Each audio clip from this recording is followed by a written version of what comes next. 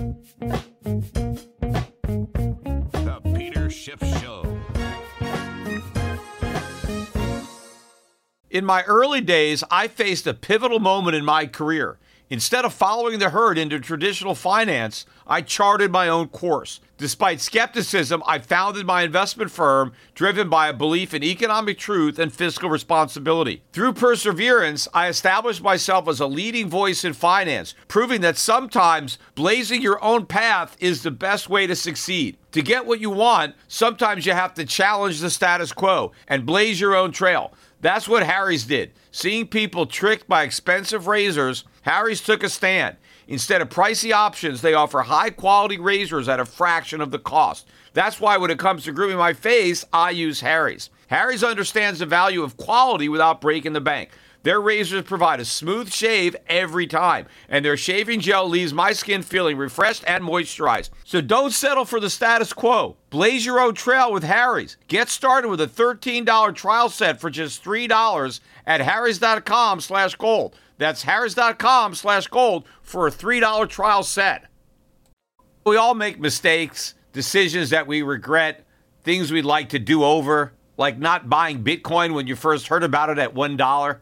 We all carry around different stresses, big and small. When we keep them bottled up, it can start to affect us negatively. Therapy is a safe space to get things off your chest and to figure out how to work through whatever's weighing you down. At times, therapy has helped me and my loved ones in many ways. Therapy isn't just for those who've experienced major traumas. With the right guide, you can discover effective strategies to minimize distractions and truly connect with your needs, setting the stage for a more balanced life. If you're thinking of starting therapy, give BetterHelp a try. It's entirely online, designed to be convenient, flexible, and suited to your schedule. Just fill out a brief questionnaire to get matched up with a licensed therapist and switch therapists anytime for no additional charge. Take a moment. Visit BetterHelp.com/gold today to get 10% off your first month. That's BetterHelp, HELP.com/gold.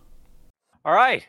Welcome, everybody. I decided to do today's podcast a bit earlier in the day. The stock market just closed ahead of a 3-day holiday weekend. This is Labor Day, the official end of summer or unofficial end of summer.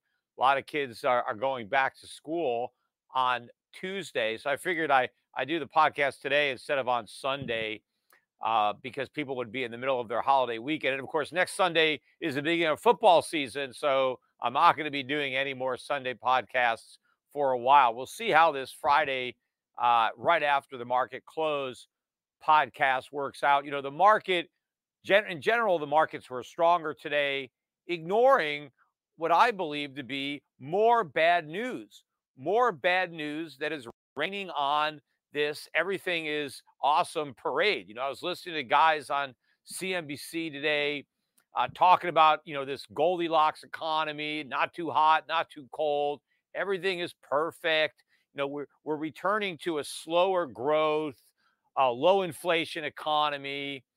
You know, we're not going to have a recession. We're just going to have slower growth, but that's okay because we're also going to have low inflation. It's going to be just like it was for the 10 years or 12 years following the 2008 financial crisis, right up to COVID. It's the perfect environment. And so you should just buy stocks because, you know, everything is awesome, but nothing is awesome. And the data actually bears this out. The problem is so few people in the mainstream seem to understand this. I mean, maybe they, you know, just have a powerful reason not to understand it. Maybe their livelihood depends on them not understanding this, and so they don't. But let's take a look at some of the economic data that I think is being misunderstood and ignored. One, with the jobs numbers. We got that today. This is the big number that everybody looks forward to throughout the week. You got the official non-farm payroll report for August. Now, one of the interesting factoids about this report is every single report that we've had has been downwardly revised the following month. It was 6 for 6. And I commented last month that there was no way that was random, that if it really was just random and that sometimes the government was too high and sometimes they were too low, maybe you'd have 3 downward revisions and 3 upward revisions, maybe 4 and 2, 5 and 1 would be pushing it. But 6 out of 6, was a pretty good indication that it wasn't random, that the Bureau of Labor Statistics, they were just biased and they just thought the economy was stronger than it was. And they just assumed jobs were created that weren't. And then when they got more data that kind of contradicted their rosy vantage point, well, then they revised down. But the markets get the initial number, and it's like, yeah, this is great. It's beat. It's better than expectations, and they ignore the fact that a month later they find out it was actually lower than expectations. Well, the same thing happened again today with the July number. The July number that was originally reported at plus 187,000 was revised down 30,000 to 157,000. So now it's 7 in a row where we revised down. Again, try tossing a coin 7 times and see if you can get heads all 7 times. Right? How many times you're going to have to do that before that happens? It's not easy. So again, this is not random. And I'm willing to bet that next month, today's jobs data, which came in above expectations, is going to be revised below. What everybody was looking for August was 170,000. And we ended up with 187,000. So it was a beat. But if we end up revising it down next month, it's probably a miss, which has been the case with every single jobs report so far in 2023. Now, another, I guess, sign of weakness was a pretty big jump in the unemployment rate of 3.8%. It was 3.5% the prior month, and the expectation was for it to hold steady at 3.5%, yet instead we jumped to 3.8. So that's a pretty big rise. One reason is more people came into the workforce. Labor force participation rate rose from 62.6 to 62.8. Obviously, a lot of the new entrants weren't able to find jobs. So they're in the labor force, but they're looking for jobs now. They don't have jobs. And so now they count as being unemployed. They didn't count before because they weren't employed before, but they weren't looking. Now that they're looking, they're part of the official number. Private payrolls, though, rose more than expected, but again, were downwardly revised in the prior month. Manufacturing actually had a decent number. They revised the negative 2,000 from last month to negative 4, but this month was a positive 16. Now, we'll see if that holds up. I'm sure it's going to be revised down next month. The question is, will it be revised negative? It might be hard when you're starting from plus 16,000. But also, if you look at the average hourly earnings, that was below estimates. Supposed to rise 0.3, we rose 0.2. And year over year, average hourly earnings were supposed to go from we're supposed to be 4.4, and instead it was 4.3. That's a year over year. So some people might think, oh, that's good news because, it's less inflationary pressure. I don't think so. I think it's just more pressure on households because their incomes are not rising nearly as fast as their expenses. In fact, if you look at the personal income and spending numbers that came out yesterday, this bears that out because July personal income rose less than expected. I think it was supposed to rise by 0.3, and instead it only rose by 0.2. But spending rose more than expected, 0.8. Now, again, these numbers are not adjusted for inflation. And so what I think is happening is when spending is up 0.8, again, it's not because Americans are buying more stuff. They're probably buying less stuff. They're just paying more for what they buy so that net they are spending more, but they're spending more and getting less. Now, there is like a deflator in this PCE, right, that's supposed to measure inflation. And according to that number, incomes are rising more than prices, but the number's wrong when it comes to determining prices because the PCE is the most flawed of all the official inflation measures because it's the most rigged. It has the most hedonics and substitution and all this, monkeying around. That's why the Fed likes it because it's the one that's the least honest about how high inflation is. So if they want to pretend inflation is low, they could point to the PCE. But I'm sure if you adjusted the income and spending numbers by actual inflation, not the government's version of inflation, it would show that incomes are growing slower than prices are rising. And that is one of the reasons why Americans have to dip into their savings, which, by the way, the savings rate collapsed to 3.5%, one of the biggest monthly drops in the savings rate on record. This is the lowest the savings rate has been ever since it's shot up because of all the stimulus checks that were mailed out during COVID. So Americans had, that lifeline, and they're running out of rope here as the savings pool is getting shallower and shallower and shallower. But this tells you two important things. One is that the consumer is in trouble. You dip into your savings when times are tough. When times are good, your savings are growing. You're adding to your savings, right? You save more when you're flush. If you have extra income, if you're doing great, that's when you add to your savings. When do you tap into your savings? When you need the money, right? It's like you have a rainy day fund. So while the sun is shining, you put deposits into your rainy day fund. And then when it rains, well, now you have a fund that you could withdraw from to get you through until the sun shines again. So the metaphor is when times are good, you sock the money away.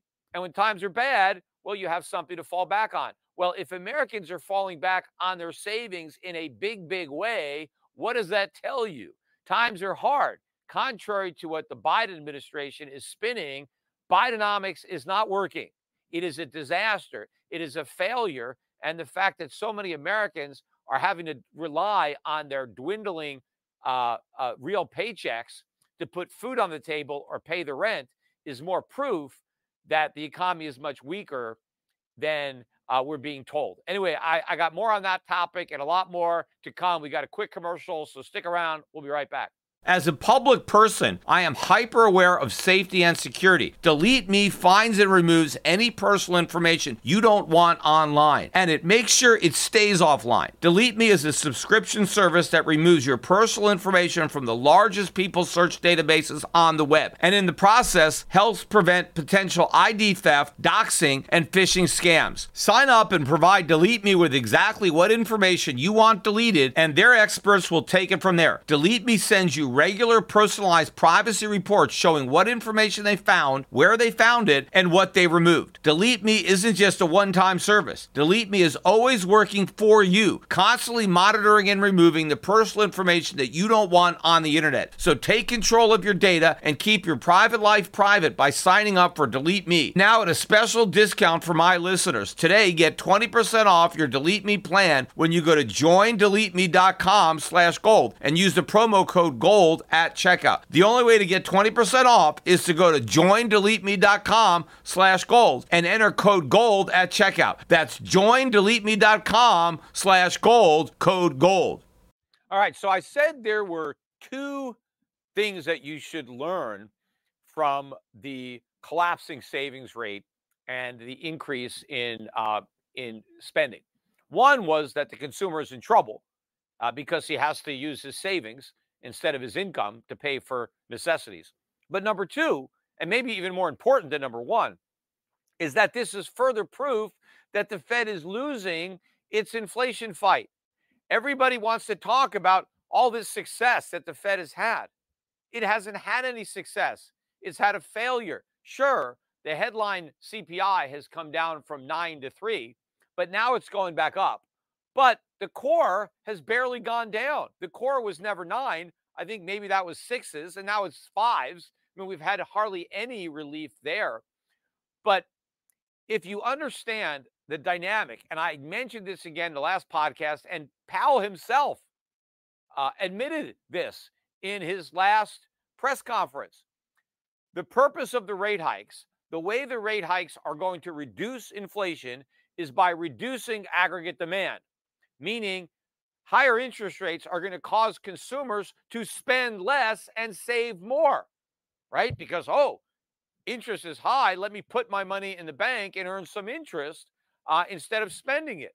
And, oh, and if I use my credit card, oh, the rates are going to be higher. Or if I borrow money to buy a car, I'm not going to do that. I'm going to stop buying things because it costs me too much money to borrow. Instead, I'm going to save and I'm going to get these big returns on my savings. None of that is happening. Well, first of all, the banks haven't raised their rates much because they're broke. They can't afford to. Yes, you can take your money out of a bank and you can put it in a money market, but most people realize that 5% on a money market doesn't cut it, that the actual rate of inflation is more than 5%. So 5% isn't enough. You have to pay people more than the inflation rate to get them to save.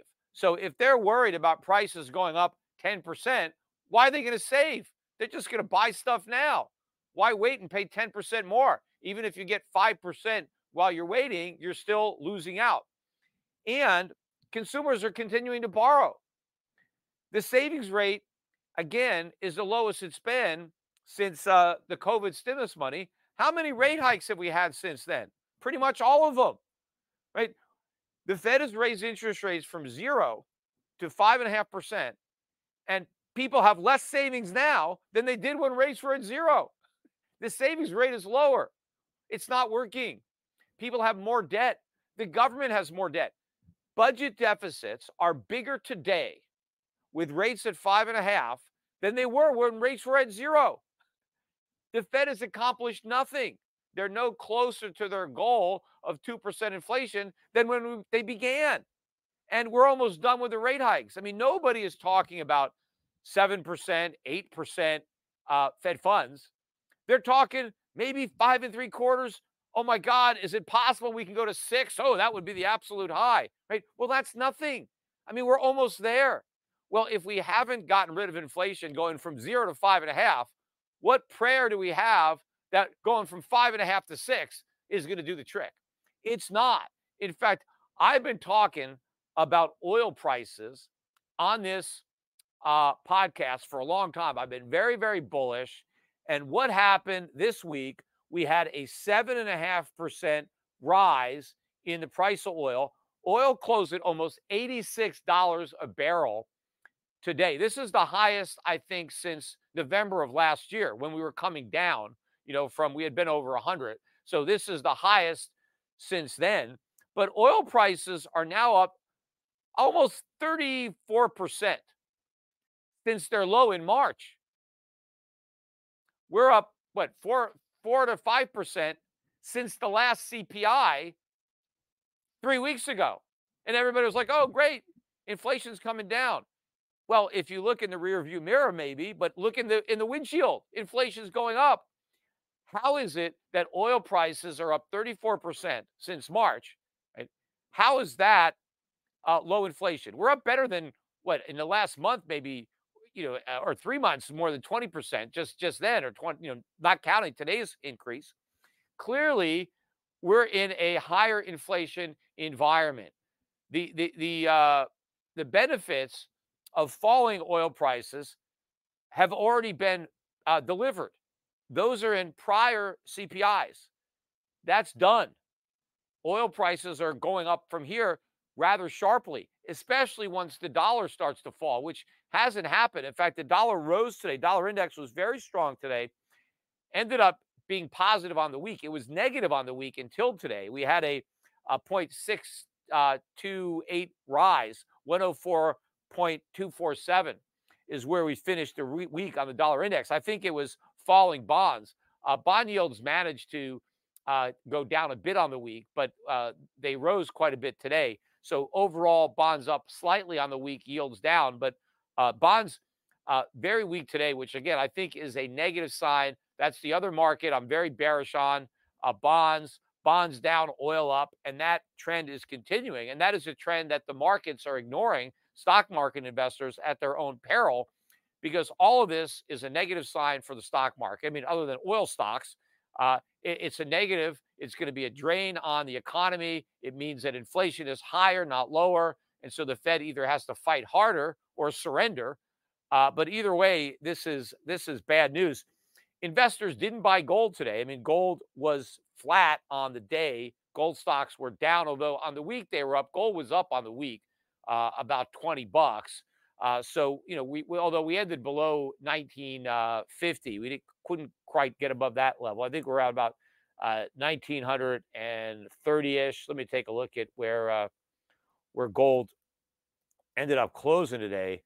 I'm not even sure if it's totally settled, but both gold and silver prices were rising. But if investors really understood what was going on, they'd be buying the gold and silver a lot more. Yeah, we just below $1,940 an ounce. We held that support below 1,900 though very, very well. And next time we get above 2,000, who knows? Maybe we'll be above 2,000 for good based on the economic data.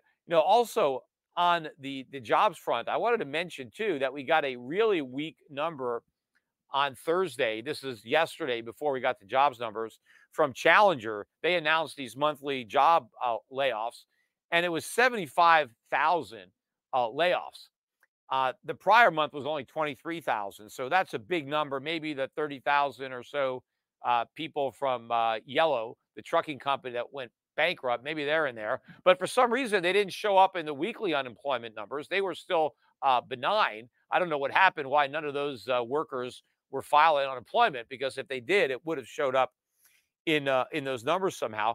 But again, jobs are being lost. Purchasing power is being destroyed. We had a good example of that today. And I've been warning about this exact thing on this podcast. It's another thing that I've been out in front on. But there was news today from Spectrum Cable, which is the nation's second largest cable TV company. And so Spectrum basically dropped the Disney Channel, ESPN, I forget some ABC stations that would just drop. So if you're paying for this cable company and you want to watch Disney Channel or ABC, they're not there anymore.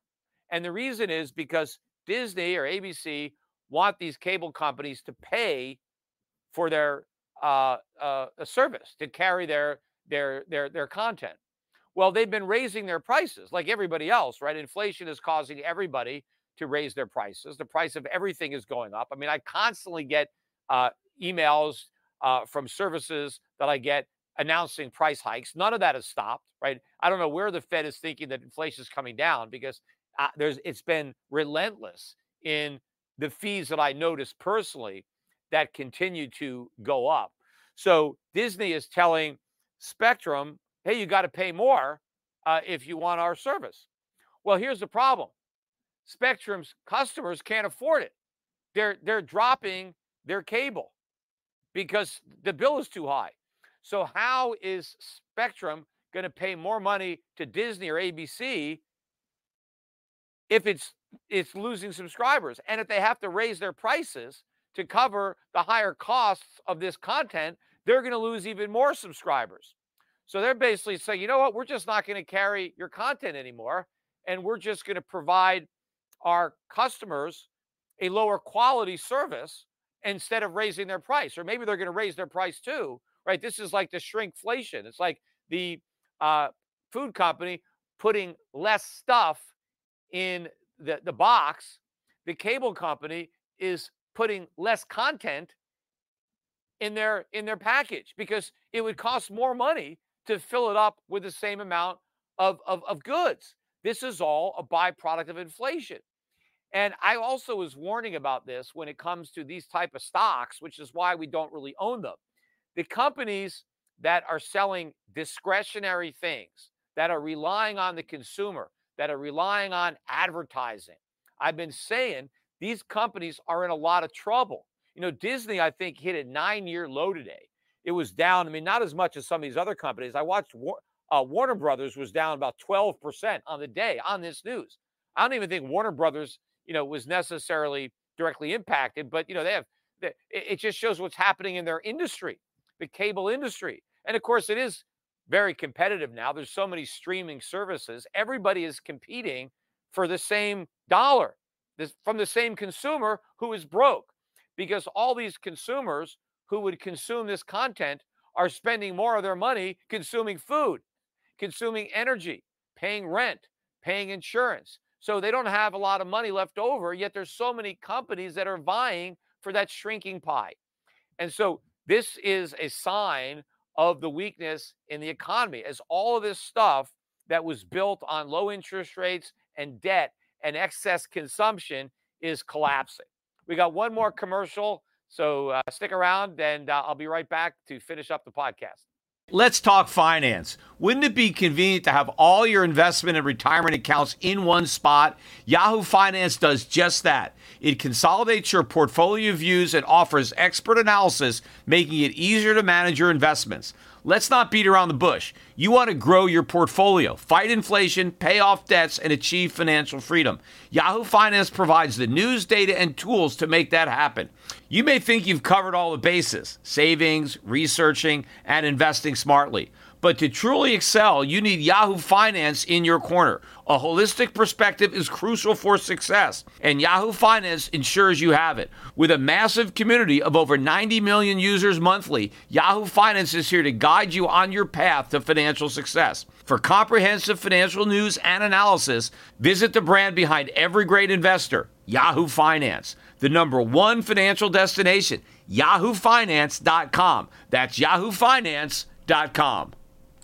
All right, before I forget, I want to remind everybody that tell everybody, maybe not a reminder, inform everybody that immediately following today's podcast, or at, I think, 5 o'clock Eastern, whichever comes first or last, I'm going to be doing the Q&A for the Shift Premium members. So if you're not currently a member and you want to participate, go to shiftradio.com/premium to sign up, and you can ask me a question, or you could just listen as I answer questions that other premium members are asking. Anyway, I want to get back and look at some more of the data that came out during the week, especially some of the jobs data, not just the unemployment numbers that we got or the non-farm payroll that came out earlier today. But on Wednesday, we got the JOLTS. And we always get these JOLTS reports the same week that we get the job numbers, and they come out on a Wednesday. Job numbers will come out on the Friday. And this was another very weak number relative to expectations, and the direction is clear. So the July number was supposed to come out at 909,559,000 job openings. And that would have been a slight decrease from the 9.582 million from the prior month. Well, they revised down the prior month all the way down to 9.165 million. And the July number came out all the way down to 8.827 million. This is one of the lowest JOLTS numbers we've had in some time. I didn't look it up, but I know it's been a long time since we've had a number this low. But what's more important, not only are the number of job openings falling, the number of unemployed is rising. So that's a dangerous trend, because the unemployed, well, they need job openings to get jobs. Right now, there's still more job openings than there are unemployed workers looking to fill them. Now, the problem is a lot of these unemployed workers don't have the skills to fill these jobs. We have a skills deficit, and that is a big problem for American companies, that they want to hire people, but they don't exist, that have the skills. But certainly, as the number of job openings collapse and you have more and more unemployed people, eventually those numbers are going to cross, and you're going to have more unemployed people than there are job openings. That's coming. We're still a ways away, but we can get there very quickly, especially if the pace of layoffs starts to increase and if businesses adopt a more pessimistic outlook on the economy.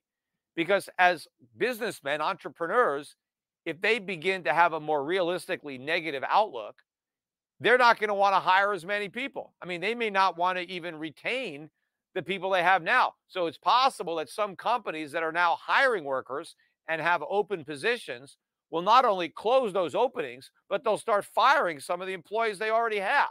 So this thing can turn very sharply. And, again, this is all indicative of stagflation, of a weakening economy with rising prices. We also got the ADP number that came out below estimates as opposed to the non-farm payroll. But again, it's the government numbers that we keep getting downward revisions on. So I'm sure by next month, we'll find out that this month was a miss, just like the prior 7 months. But ADP was supposed to come out at 200,000. It came out at 177,000, so a little bit above. We got the GDP numbers also this week for the second quarter. Now, the third quarter is supposed to be a big number according to the Atlanta Fed, right? That's up, 5.5, 6, whatever that is. I haven't checked it in the last few days. But the second quarter was supposed to be 2.4. That was the estimate. That was, the prior estimate. The consensus was that it would stay at 2.4, and instead it came down to 2.1. So not as much growth as was originally anticipated. Pretty much all the other data, though, was still weak. Corporate profits, particularly weak. This is the preliminary estimate for the second quarter. Corporate profits down 9.4%. That's a big move. The prior quarter, they were down 5.1%. So stocks are up, but profits are down. Why? And interest rates are rising. Rising rates and falling profits, that's bad for stocks.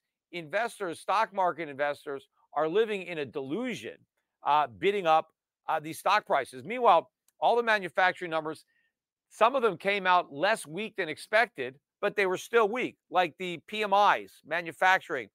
August was supposed to come out at 47. It came out at 47.9. Okay, but anything below 50 indicates contraction, recession. ISM manufacturing for August, supposed to be 46.8, came out at 47.6. Okay, it was a beat, but it's still well below 50. More evidence that the economy is contracting. I can't even remember the last time that number was above 50. Construction spending, that ended up being a little bit stronger than expected. It was supposed to be up 0.5. It was up 0.7. But again, this is not because there's more construction. It's because it's costing more to build less. That is really what's going on. Then finally, another number I got here, the Dallas Fed manufacturing for August. That was supposed to be minus 21, and it was minus 17.2. Again, it's a negative number. It's bad. It was slightly less bad than expected, but the news is bad. And of course, the trade deficit came out this month in complete silence. Nobody pays attention to the trade deficit. We got, this is the goods deficit. We used to call this the merchandise trade deficit. And I'm, old enough to remember when the merchandise trade deficit was like the big number. Nobody cared about the jobs numbers back in the late 80s, early 90s. People cared about the merchandise trade deficit. That again, that was one of the numbers that precipitated the 1987 stock market crash, was because the trade deficit was so big, scared the hell out of the market, because investors understood what a big trade deficit means. Now, they don't understand it anymore, so they don't give a damn. But the trade deficit was $91.2 billion. And I still remember the trade deficit that was so big that it, sent the market into a tailspin, and it was $17 billion. Now, yeah, there's been a lot of inflation since then, but $91.2 billion in 1 month? I mean, the consensus was $90.8 billion, so it was a little worse. And in fact, they went back to the prior month and made that one worse too. That was 87.8, and it went up to minus 88.8. And the reason the trade deficit expanded on the month was because imports grew by 1.9%, while exports only grew by 1.5. So we had a bigger growth in our imports. And this, of course, is going to really accelerate now with oil prices coming up. Not only does it cost more to buy stuff, but it costs more to bring it in, right? Because the shipping costs are a big function of the energy prices. But the trade data, I think, is a much better benchmark of the economy than just looking at jobs. I mean, this is a real scoreboard. How is the nation looking? Because the whole point of hiring people is to be productive and make stuff. So rather than looking at how many people we're hiring, just look at the trade deficit. Are we making more than we consume, or are we consuming more than we make? And the deficit shows that the economy is running in the red. So all these jobs that we're creating are meaningless in that they're not showing up in more production. We're not a stronger economy because we created these jobs. Because despite the fact that we created these jobs, the trade deficit went up. So we became more dependent on the rest of the world. The economy became less productive despite the fact that more people are pitching in. So this is a more important, I think, metric on the true health of the U.S. economy. And of course, if you measure the health of the U.S. economy by our trade deficit, we're terminally ill. In fact, you got to look at the twin deficits. That was another, watchword back in the 1980s and 1990s. It was the combination of the budget deficits and the trade deficits. You add the two together and you get the twin deficits. And when those are rising, that is a problem for the bond market. It's a problem for the stock market, problem for the economy. It's just a big problem. Well, the problem has never been bigger than it is right now because we have record high trade deficits, and we also have record high budget deficits, and nobody seems to care. Now, I think that's one of the reasons that you're seeing the bond market sell off. Investors are beginning to care, right? These so-called bond market vigilantes, they're still kind of asleep, but maybe they're a little groggy. They're just starting to wake up, and so bond prices are falling. But when they finally, have full consciousness and survey the landscape, they're going to be far more aggressive in the selling of bonds. I mean, bonds have a long way to drop. As I've been saying, all these bottom pickers in the bond market who have been saying, "Oh, snap up these treasury bond yields. They're 4.2%. That's mighty tasty." Yeah, you're going to have a sour taste in your mouth if you bite on that. Look, if you look at these 30-year bonds that are yielding 4.2%, look at the tip break evens, right? Because you could buy a tip 30-year treasury inflation protected, which if you are going to buy a 30-year bond, which I would not do, with your money, let alone my own, right? But if you're going to do that, you got to buy the tips, because I think the tips are cheap. Now, I don't trust the government to be honest about the CPI, right? I always said that investing in tips is like, hiring the fox to guard your hen house. I want to guard my hen house myself if I need those hens. So I'd rather have gold or income producing foreign stocks than take the government's word that they're going to be honest about the inflation rate to pay me on my tips. But if you look at the break evens, it's only about 2%. So if inflation ends up being more than 2.25% over the next 30 years, you're a winner in tips, right? Because you're only paying for about 2% inflation, because that's the difference between, or the yield difference between, if I buy a tip versus if I buy a treasury. Because what happens is when you buy the tip, you get the coupon, but you get extra. The government gives you a little bit more to break you even on inflation. Now, of course, I don't even want to break even. I mean, I don't know what's so exciting about breaking even, because the tips are designed to make sure that your principal is exactly where it started, adjusted for inflation. So over 30 years, you just get your money back. You don't make a profit. You just get your money back. Now, your profit was your coupon. So you got to make 2% a year for 30 years while you're waiting to break even. That doesn't sound like a very enticing investment to me, but that one is better than just buying regular treasuries and getting 4% and taking your chances. Because if you buy a tip and inflation ends up being 10% one year, you get your 2% coupon, and then the government gives you an extra 8%. So you made 10%. But in a regular treasury, you're just SOL. You got 4, but you actually lost 6 because inflation was 10. But you can look at what investors are thinking about inflation by looking at the break evens. At what inflation rate would we break even on a tip versus a regular treasury? And I forget the exact number, but it's in the low twos. So that means that bond investors are looking at these massive budget deficits, these massive trade deficits, spending, reckless as far as the eye can see, a ticking time bomb, because the debts are going to get bigger. As I said, interest on the national debt, which is now bigger than national defense, by next year, by the end of next year, it'll probably be bigger than Social Security. And then by the following year, bigger than Medicare. It's going to be $2 trillion, $3 trillion a year. I mean, this is the trajectory that we're on. There's no way we can make it 30 years with 2% inflation. Either we're going to default on these bonds, right? Which, of course, that's not priced in.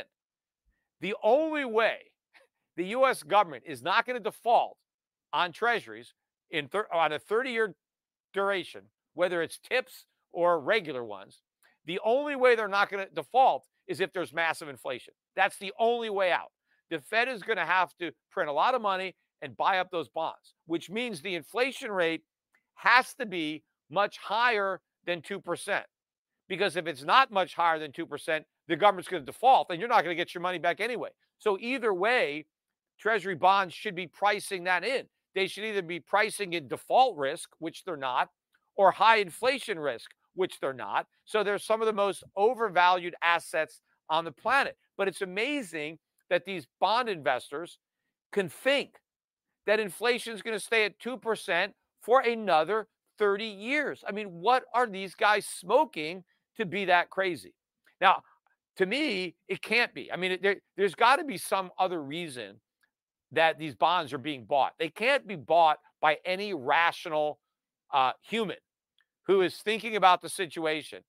Nobody is going to decide to clip these coupons for 30 years. I mean, nobody could be that dumb, right? Central banks, maybe, but, there's maybe insurance companies or pensions or somebody who's somehow being forced, or some of these money managers that have these 60-40 portfolios and they have these cookie cutter strategies, and they feel that, well, we have to check these boxes. And so you're 70 years old and you have to have this money in bonds. And so we're going to buy them.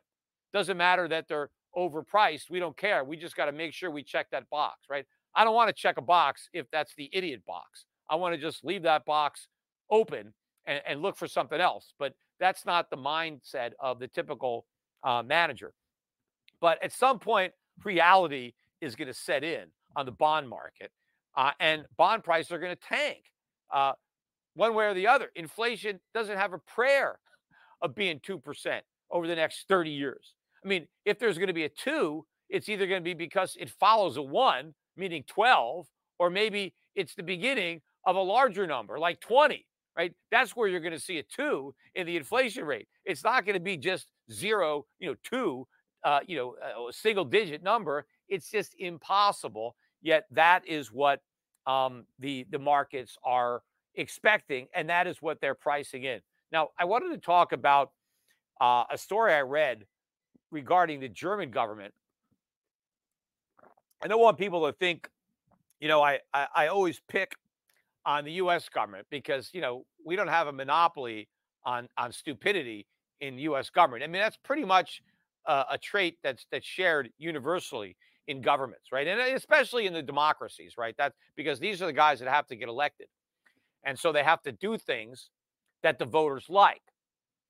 But generally what the voters like is bad economics, but the voters don't understand that, right? If people that have PhDs in economics don't understand economics, how do you expect, some bus driver to understand economics who, dropped out of high school, right? Not to insult bus drivers, but, you get my point, right? So people don't know this. They don't get it. And they think that the people in Washington know more than they do. And they probably know even less.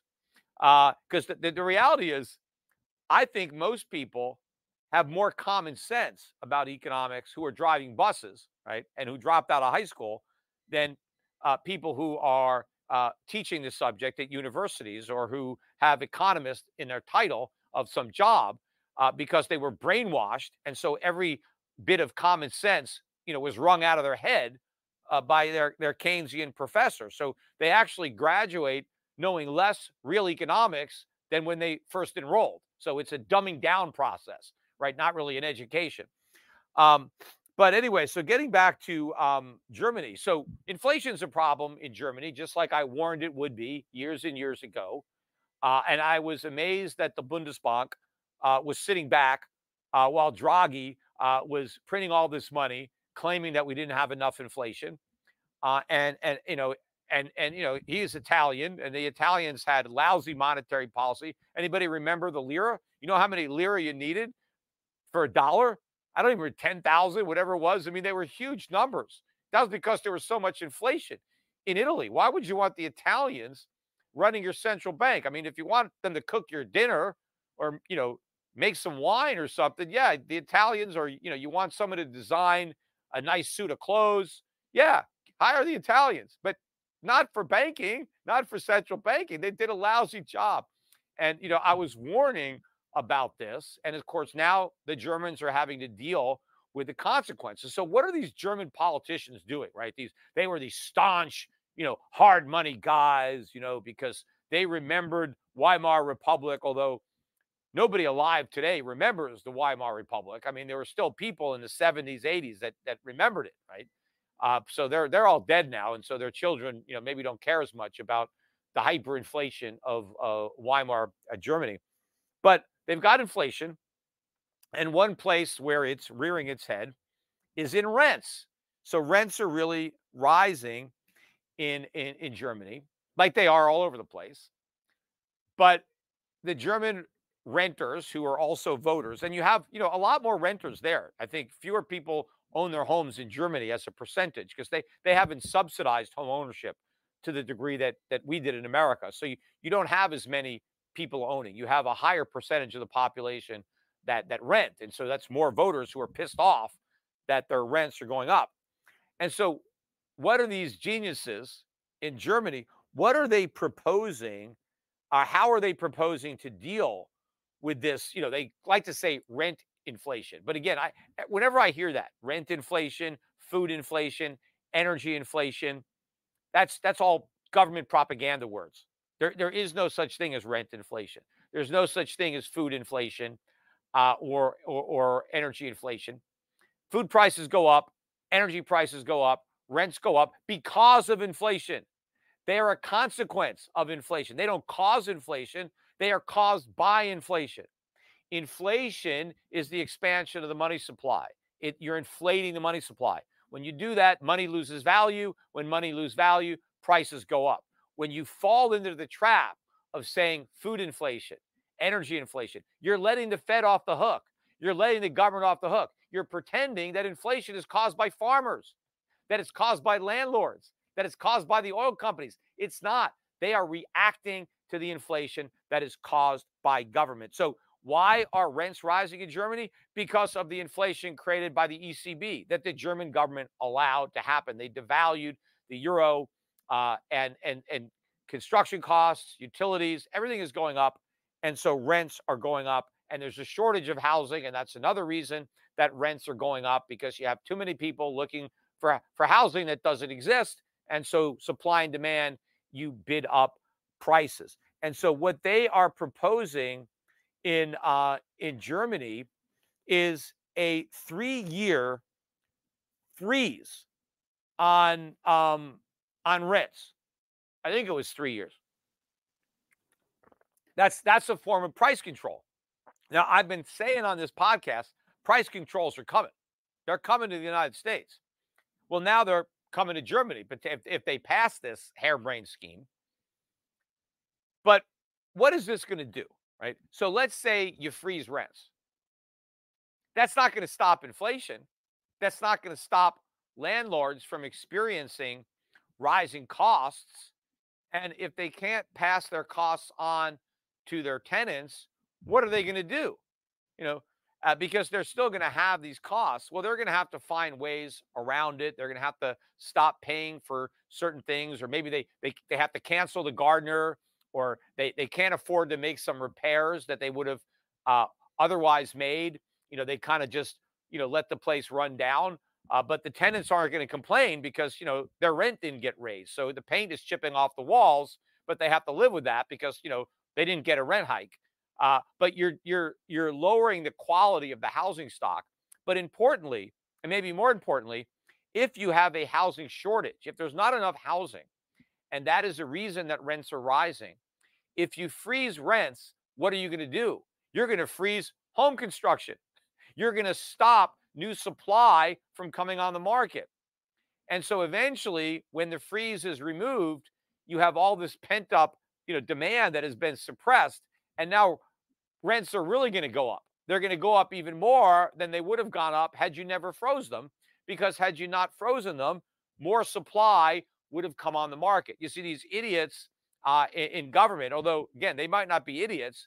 They may be smart enough to count the votes. And they know that they're going to lose votes if they do the right thing. And so they do the dumb thing, because the dumb thing is what keeps them in office, which is the inherent flaw in democracy. But the way the free market is supposed to work, if there's not enough of something, the price goes up. Rising prices is the cure for the problem of having a shortage of something. Because what happens when the price goes up? Well, two things happen. The buyers cut back. Well, so if rents go way up, how would buyers cut back on rent? Well, they would take on roommates. Instead of having my own apartment, I get a buddy and we share one, right? So people demand less of the product. So that helps free up some housing, because now you don't have one person taking up the entire apartment. You have two people sharing an apartment, right? So demand can go away. But the other thing that happens when prices go up is builders want to build. Hey, look at how much rents are. Let me build some rental housing because there's all this rent.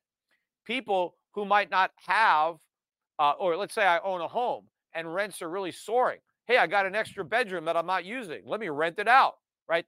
If the rents were low, I don't want somebody in my house, right?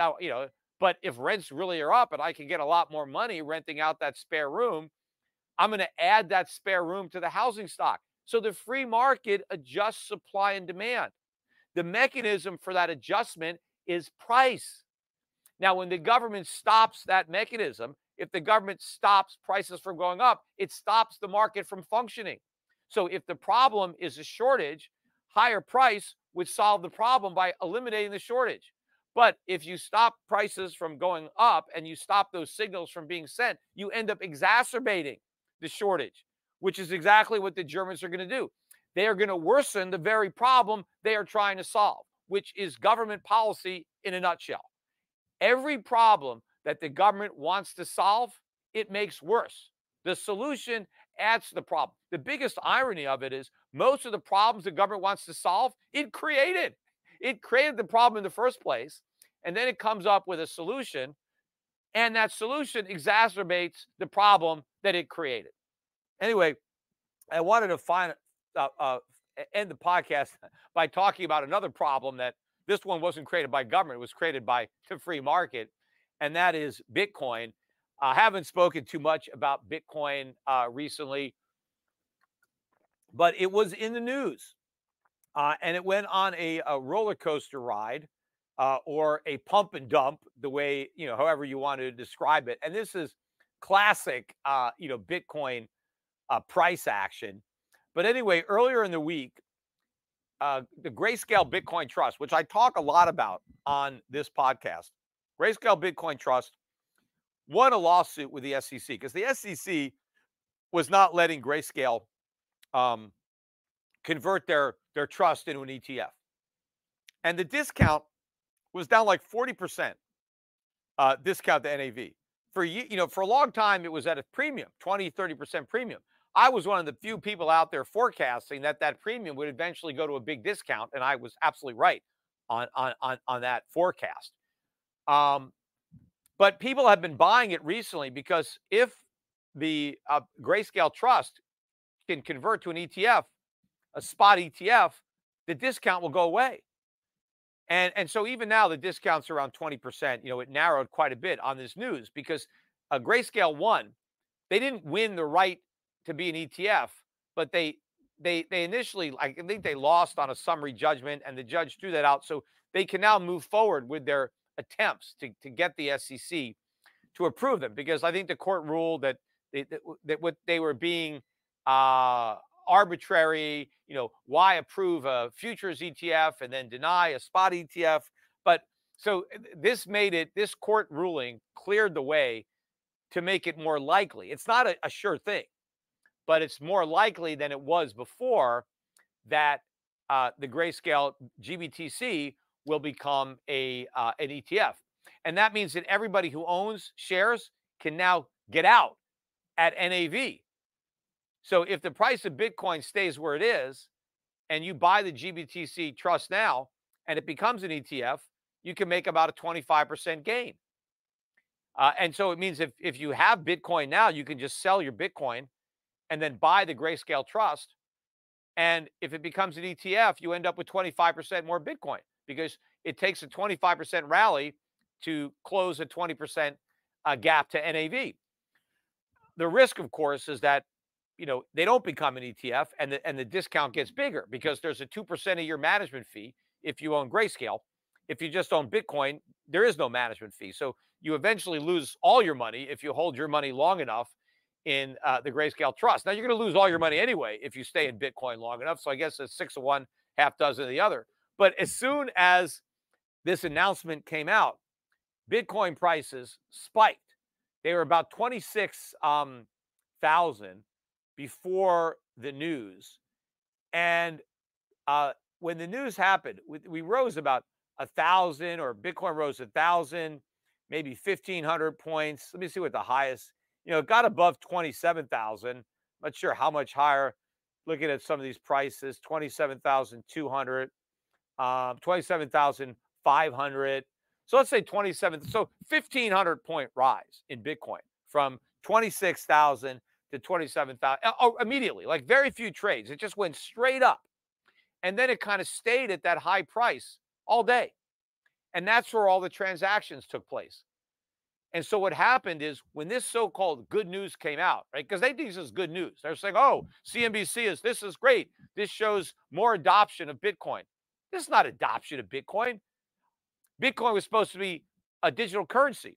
Adoption would be more people using Bitcoin as a means of exchange. It would be more companies using Bitcoin, to sell their products or pay their workers. That's not happening. There's no adoption whatsoever. All that's happening is there might be another way to gamble on your Bitcoin. If more people can come up with ETFs, that's just one more way to gamble with Bitcoin. I mean, just because there's more casinos where you can gamble doesn't mean it's adoption. Nobody is adopting it for anything. They're speculating with it. But they hype all this up, and the price just shoots right up. Right? So as soon as the news comes out, basically, the market went from 26,000 to over 27,000. And then for about 24 hours, a bunch of suckers paid 27 to 27,500 to buy their Bitcoin. Who sold it to them? The people that pushed the price up $1,000, $1,500 of Bitcoin. They pumped it up, and then they spent the entire day dumping. Right? They were slowly selling out their coins to these FOMO buyers. Because what happens with the FOMO buyers is, then that's fear of missing out. They see Bitcoin go from 26,000 to 27,500 in a minute. And they're like, oh my God, this is liftoff. We're going to the moon. Let's go. This is it. 1,000, here we come. Their laser beams are on their eyes, ready to go. And so they buy. Meanwhile, the smart money is selling. And then eventually the FOMO money is gone.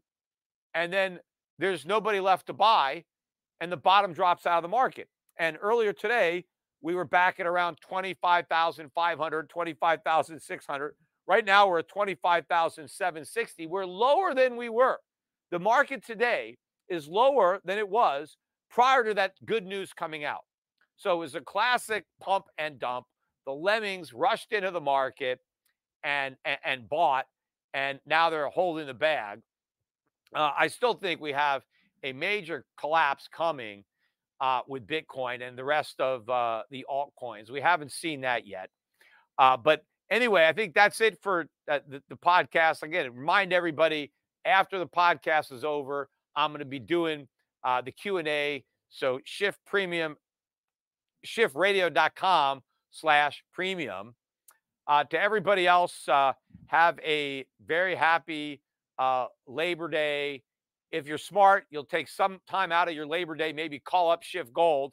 They're going to be working. These guys are hard workers. They'll be there. Somebody will be there every day over the 3-day weekend. In fact, on Monday, while we're all vacationing on the beach, if we could afford to get there, people around the world are trading. It's not a holiday, and who knows, maybe that's going to be the day that gold really spikes. So might make sense to buy some of your gold over the weekend while everybody else is just enjoying the last days of summer. But anyway, and again, contact the reps not to be left out, although I doubt these guys will be working on the weekends because they kind of keep the U.S. market hours. But the Europe Pacific asset management team at Europac.com. Anyway, again, have a happy holiday weekend, and I'll see everybody again next week.